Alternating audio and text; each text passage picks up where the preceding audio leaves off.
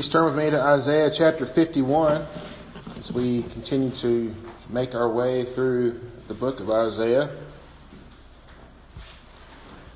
Isaiah 51, we'll be looking at the first 11 verses today.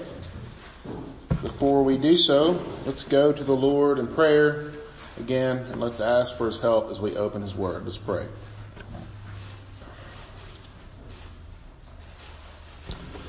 Our Lord Jesus, as we come to your word, we come to this prophet that said so many things about you and yet lived so long before you came. He longed to see your day. We too long to see your return. And so as we read your word, we pray that you would help us, that you would convict us of those sins that we have when we hope in other things besides you. That you would also show us the joy that awaits us and how to faithfully wait for your return. We pray that you would guide us in your wisdom, lead us to the truth. It's in your name we pray. Amen.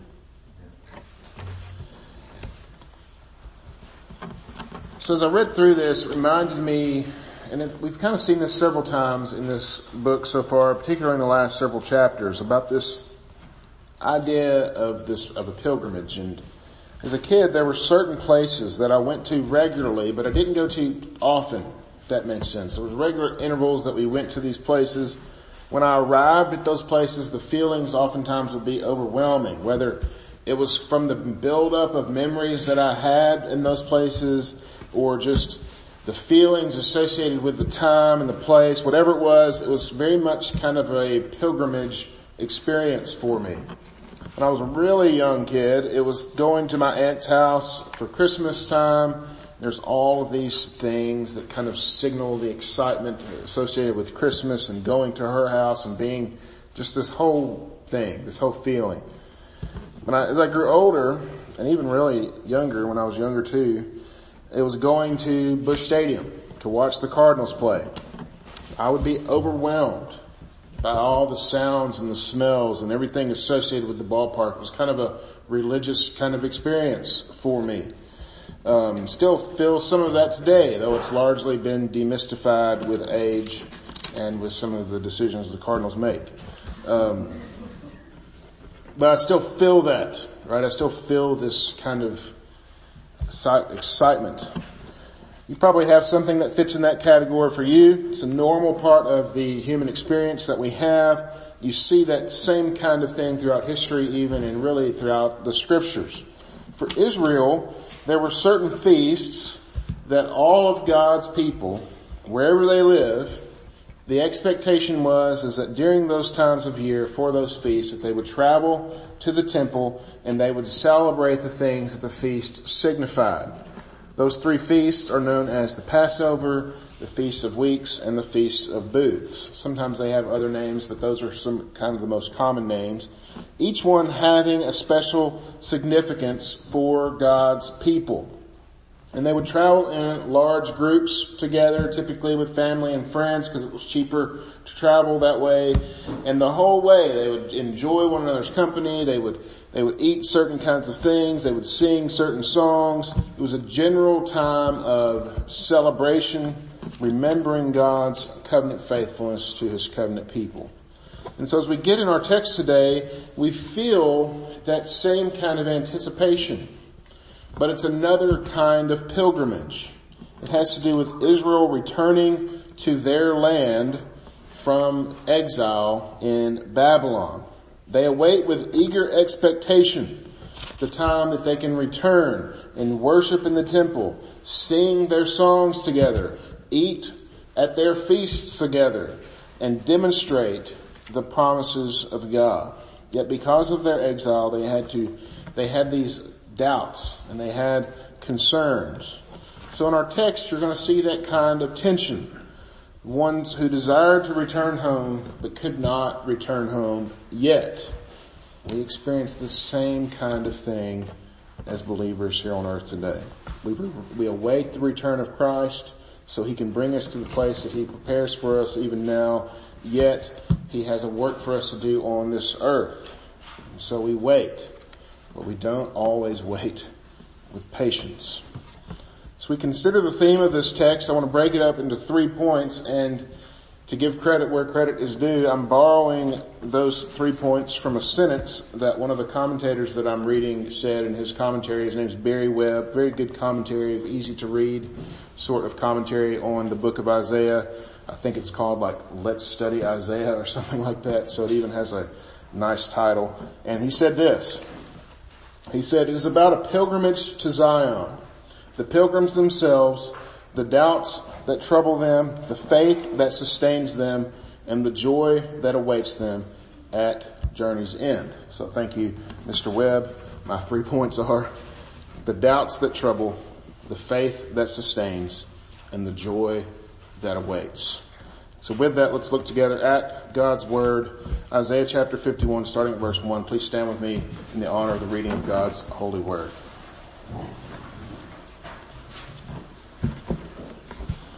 Isaiah 51, starting at verse 1. Listen to me, you who pursue righteousness, who seek the Lord. Look to the rock from which you were hewn, and to the quarry from which you were dug. Look to Abraham your father, and to Sarah who bore you. For he was but one when I called him, that I might bless him and multiply him. For the Lord comforts Zion. He comforts all her waste places, and makes her wilderness like Eden, her desert like the garden of the Lord. Joy and gladness will be found in her, thanksgiving and the voice of song. Give attention to me, my people, and give ear to me, my nation. For a law will go out from me, and I will set justice for a light to the peoples. My righteousness draws near, my salvation has gone out, and my arms will judge the peoples. The coastlands hope for me, and for my arm they wait. Lift up your eyes to the heavens, and look at the earth beneath. For the heavens vanish like smoke, and the earth will wear out like a garment, and they who dwell in it will die in like manner. But my salvation will be forever, and my righteousness will never be dismayed. Listen to me, you who know righteousness, the people in whose heart is my law. Fear not the reproach of man, nor be dismayed at their revilings. For the moth will eat them up like a garment, and the worm will eat them like wool. But my righteousness will be forever, and my salvation to all generations. Awake, awake, put on strength, O arm of the Lord. Awake as in days of old, the generations of long ago. Was it not you who cut Rahab into pieces, who pierced the dragon? Was it not you who dried up the sea, the waters of the great deep? Who made the depths of the sea a way for the redeemed to pass over? And the ransomed of the Lord shall return, and come to Zion with singing. Everlasting joy shall be upon their heads. They shall obtain gladness with joy, and sorrow and sighing shall flee away. Amen. This is God's word. You may be seated.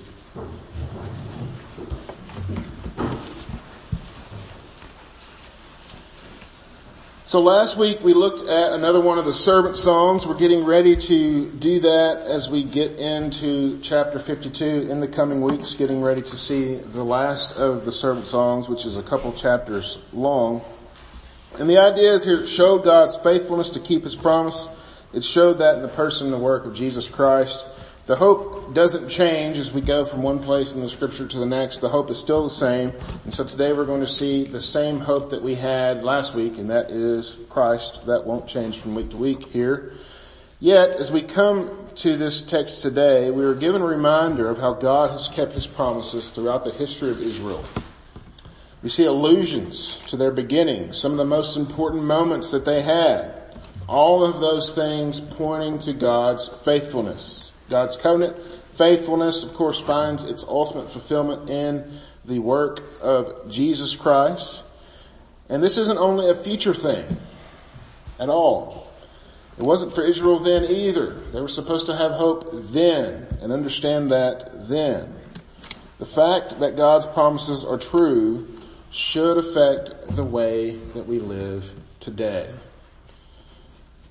that commentator that I mentioned earlier, Barry Webb, says in his commentary, and it's something that we say here all the time, he just says it in a different way. He says the expectation of what God will do in the future should profoundly affect the way that we look at the present. And it's absolutely true. Yet, we still have doubts, and we see that in Israel, and so brings us to our first point, the doubts that trouble. So again, look at verse 11 real quick at the end, just so we can understand what's going on. We see a picture of the people returning back to Zion. The ransomed of the Lord shall return, shall come to Zion with singing. The idea here is that they're coming back from a time of exile. And so this is the overall picture of this text. And it says they're returning to Zion, which again is just another word for Jerusalem. And when they thought of Jerusalem, it meant lots of things. It wasn't merely just a city to them. It meant all the feasts that they were missing out on. All the temple worship and the songs and the reading of God's word and the hearing of his faithfulness. They weren't allowed to do these things when they were in Babylon. For many who made the trip to Babylon from Jerusalem, just think about this. Many who made that, who were going to go back to Jerusalem, they had never experienced these things at all. They had only heard of them. They were in exile for a long time.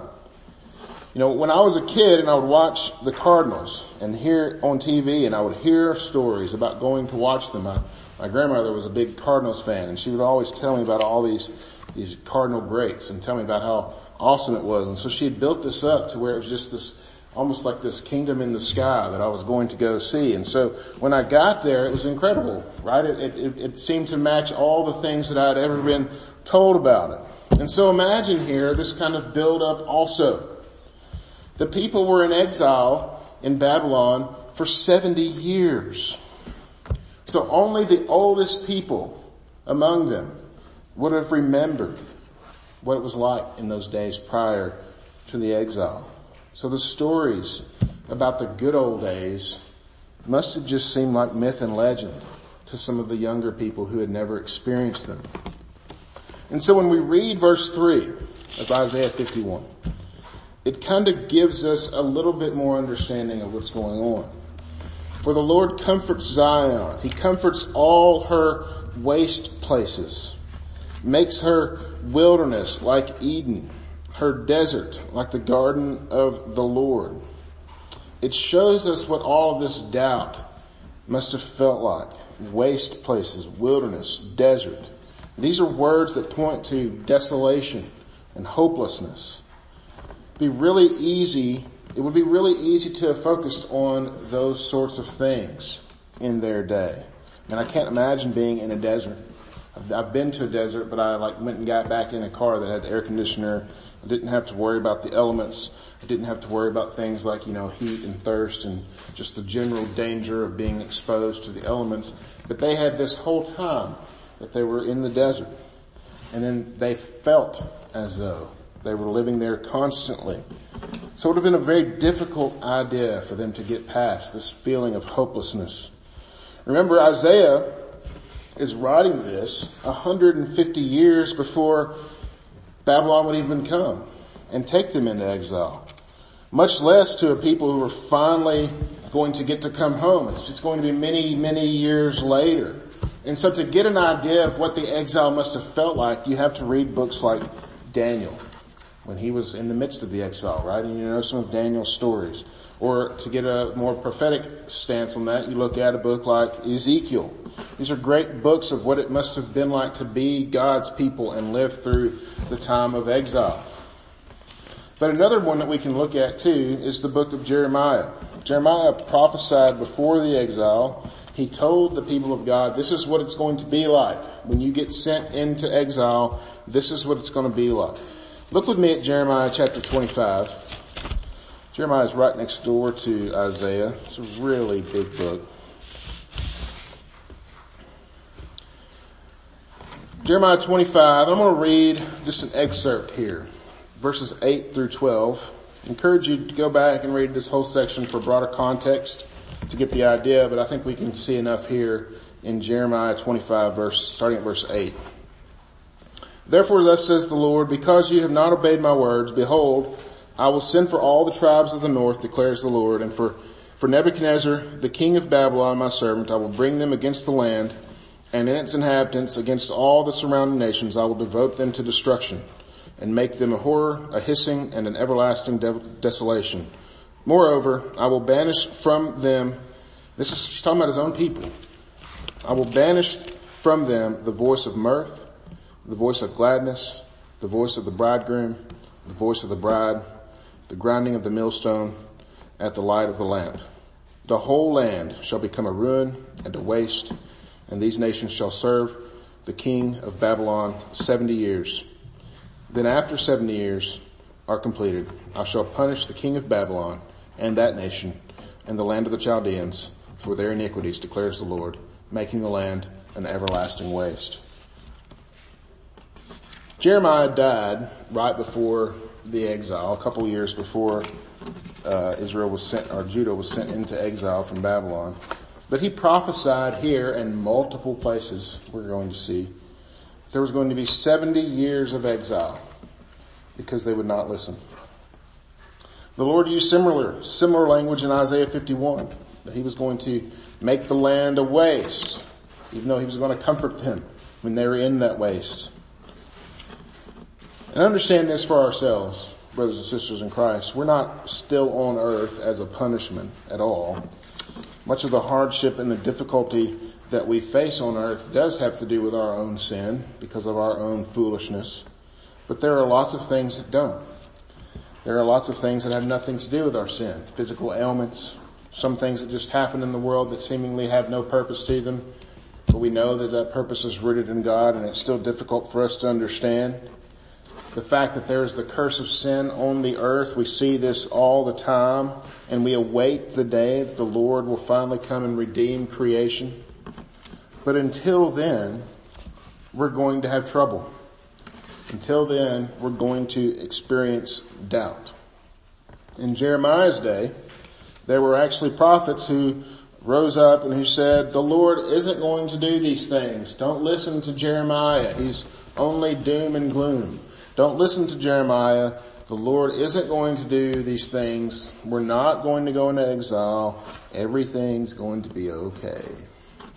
Bet you've heard that before. In our own day, we have people who say similar things, that difficult things are on earth are just there because maybe we don't have enough faith, or we haven't given them enough money, or probably some combination of both. Yet in Isaiah 51, we don't see the Lord ignoring the waste places or the wilderness. They exist. It's not as if they don't exist. He's somehow just ignoring them, passing over them, or that they don't exist at all. If people would just give more money and feel better, it'd be okay. No, these things are real. And so yet what does the Lord do? He goes and he comforts his people in the midst of those waste places and wildernesses. As we deal with difficulty, brothers and sisters in Christ, we must understand the truth that we have at our disposal. It is not a truth that eliminates difficult things, but it's a truth that shows that one day they will be eliminated. We have hope in the one who can and will do those things. And that brings us to the faith that sustains. Let's look at verses 1 through 3 of Isaiah 51. Listen to me, you who pursue righteousness, who seek the Lord. Look to the rock from which you were hewn, to the quarry from which you were dug. Look to Abraham, your father, and to Sarah who bore you, for he was but one when I called him, that I might bless him and multiply him. And then he goes on, we've read this, that the Lord comforts Zion. He comforts all her waste places, makes her wildernesses like Eden, desert like the garden of the Lord. Joy and gladness will be found in her, thanksgiving and the voice of her song. So who's he talking to here? Notice he addresses a certain kind of people.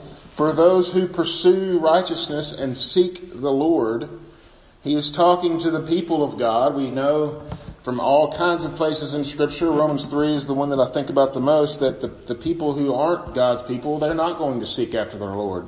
They're not going to pursue righteousness. And so he's talking to his own covenant people here. What should we do? in those difficult times? Well, we should remember his faithfulness. He talks about Abraham and Sarah, but he even goes back further than that. He talks about the garden. Look at all this Genesis language there. Eden and the garden of the Lord. He makes our waste places to be like the Garden of Eden. And this is redemption language, is it not? Buying back those things that were broken. He reminds us too that Abram was cut out of a rock. He wasn't literally cut out of a rock, but the idea here is that Abram was just like any other. There wasn't anything that made Abram special. He was similar to all other people in that he was an idol worshiper. And yet the Lord went to him and called him out of that. He didn't choose him because he was some special rock. He was just like all the other idol worshipers when God went to him and said, go to the place that I will show you. He continues to talk about his word in the form of his law going out. He draws a connection between his law going out and the coming of justice. Look at verses 4-6. Give attention to me, my people. Give ear to me, my nation, for a law will go out from me, and I will set my justice for a light to the peoples. My righteousness draws near. Notice what else he's going to correlate it with here. My salvation has gone out, and my arms will judge the peoples. The coastlands hope for me, and for my arm they wait. So he connects these things with salvation, which again lines up with the rest of Scripture. The words of the Lord give life. The law of the Lord is a good thing. A lamp to our feet, a light to our path, something that we can hide in our hearts, that we might not sin against God. So it would make sense that he would correlate his words with salvation and justice. Now, this isn't to say that one can just simply keep the law in order to find salvation. We know that that's not true because we are sinful from birth. We need something to fix us. We need a Savior. But it's a picture of the way things were meant to be. I mean, think back to the garden. What did Adam and Eve have to do? Or what would they get if they kept the law? Life. They would have had life everlasting. But what did they get when they broke it? Death. Surely you will die. The salvation of the Lord is about to bring his people back to the time when the garden was a reality. This pilgrimage of Israel back to Jerusalem is just a small picture of that. A small picture grabbing hold of the covenant promises, awaiting a time when they can worship God together again. But for us, we await a day when he will actually have us in his city. If you read in the Revelation about the New Jerusalem, what's going to be in the midst of the New Jerusalem? There's going to be a garden. What is in the midst of the garden? It's going to be the tree of life. We're going to have these things again. He alludes to this even to the people in Isaiah's day. The heavens and the earth are going to pass away, he says, but salvation is forever. He tells them not to concern themselves with man. You see that in verses 7 and 8. Listen to me, you who know righteousness, the people in whose heart is my law. Fear not the reproach of man, nor be dismayed by their revilings. For the moth will eat them up like a garment. The worm will eat them up like wool. And my righteousness will be forever, my salvation to all generations. Don't be concerned with man. They're going to pass away. Again, he draws us to focus on the things that won't. His covenant faithfulness, his promises to his people. And again, we come back to this idea, the expectation of what God will do in the future should profoundly affect what we do today in the present. Jeremiah was very plain in his commandments to the people concerning this same sort of idea. He was telling them, look, a lot of you are getting ready to go to Babylon for 70 years. And so what should you do when you're in Babylon? Man, I imagine being told that I'm going to be taken into exile for 7 years. I'm not going to come out of exile. I don't have that many more years left on earth. And so what does that mean? What should I do when I'm in this city that I can't even worship the Lord? Well, he told them what they should do. Turn with me to Jeremiah 29.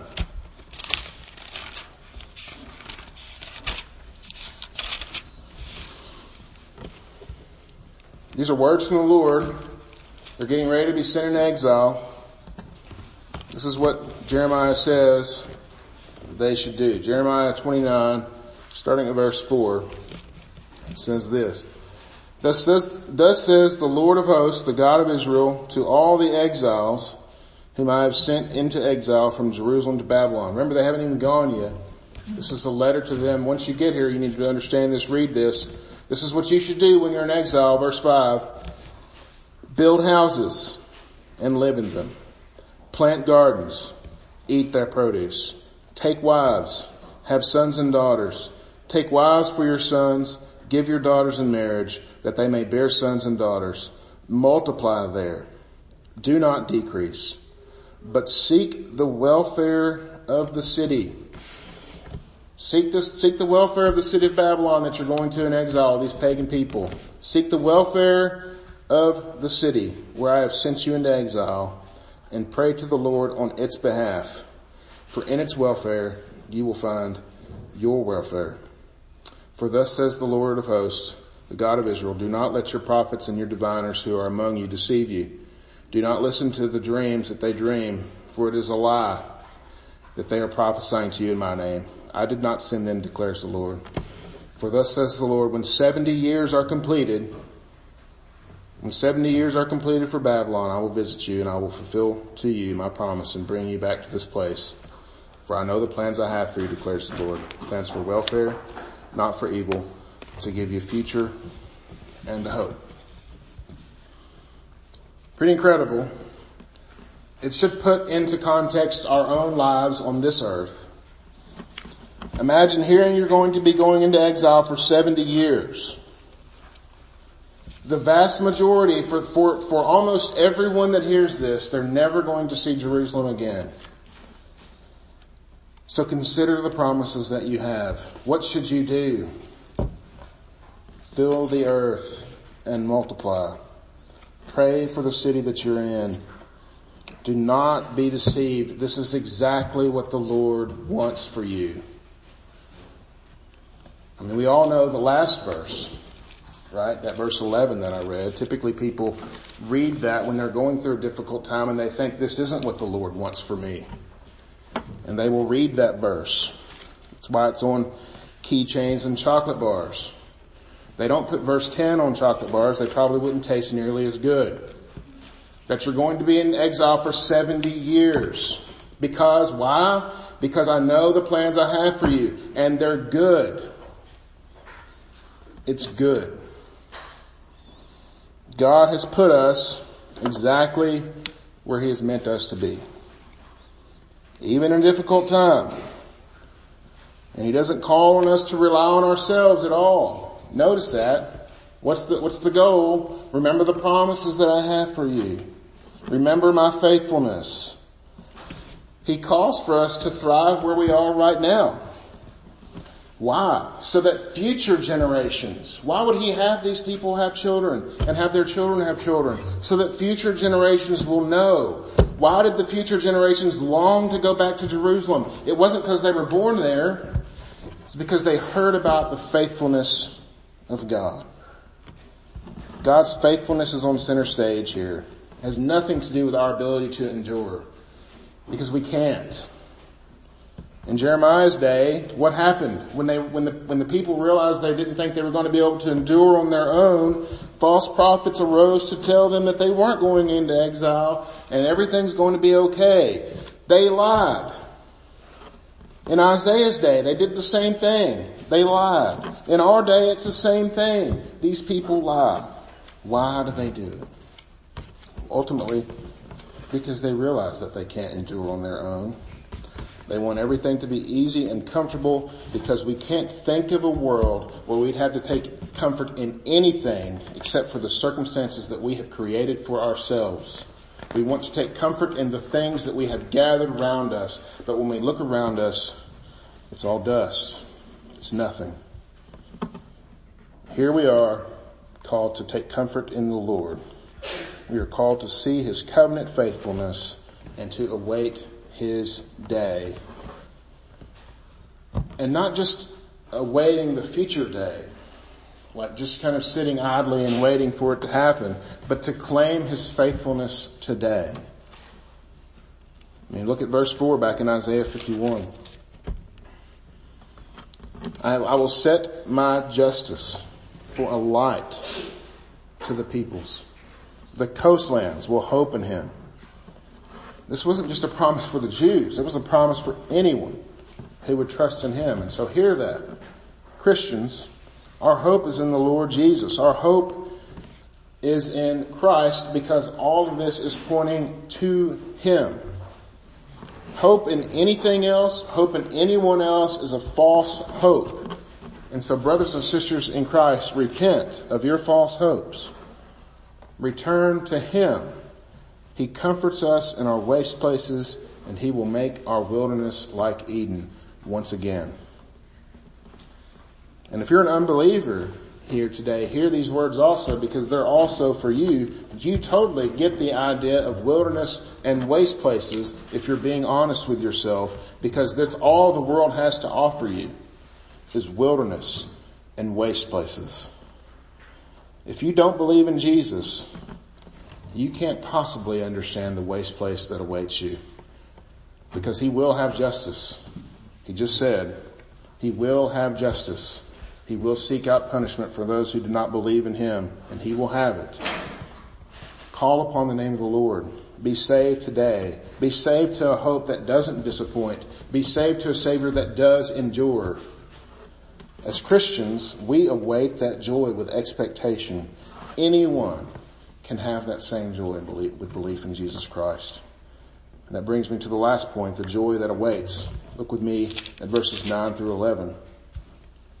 Awake, awake, put on strength, O arm of the Lord. Awake as in the days of old, the generations of long ago. Was it not you who cut Rahab into pieces, who pierced the dragon? Was it not you who dried up the sea, the waters of the great deep, who made the depths of the sea a way for the redeemed to pass over? And the ransomed of the Lord shall return and come to Zion with singing. Everlasting joy shall be upon their heads. They shall obtain gladness and joy, and sorrow and sighing shall flee away. Isaiah here calls upon the Lord. We switch gears here, and this is Isaiah talking to us, or he's talking to the Lord. Awake. He's calling upon the Lord to go ahead and do these things that he said he's going to do. This may sound a little arrogant, but we have the same kind of thing from other writers in Scripture. Makes me think particularly of John at the close of the book of Revelation. What does John pray? Lord Jesus, come quickly. He prays this because he doesn't want to be on the earth anymore. He wants to go home. It's not wrong to long for that at all. It's not wrong to want that. Isaiah knows that he's capable. That's what he shows us as he goes through in verse 10. He talks about the time that the Red Sea dried up, that he made a highway for the redeemed to pass through. And so he wants the same picture. A highway that they can walk home, that they can go home. And that's the picture we have in verse 11. It's a picture of journey's end. The redeemed of the Lord entering into Zion with song. Their sorrows and their sighing is disappearing. We long for that day also, don't we, brothers and sisters in Christ? It's this longing that should bring us through. But not just to sit and wait and do nothing, but to live today as if these future promises are absolutely true.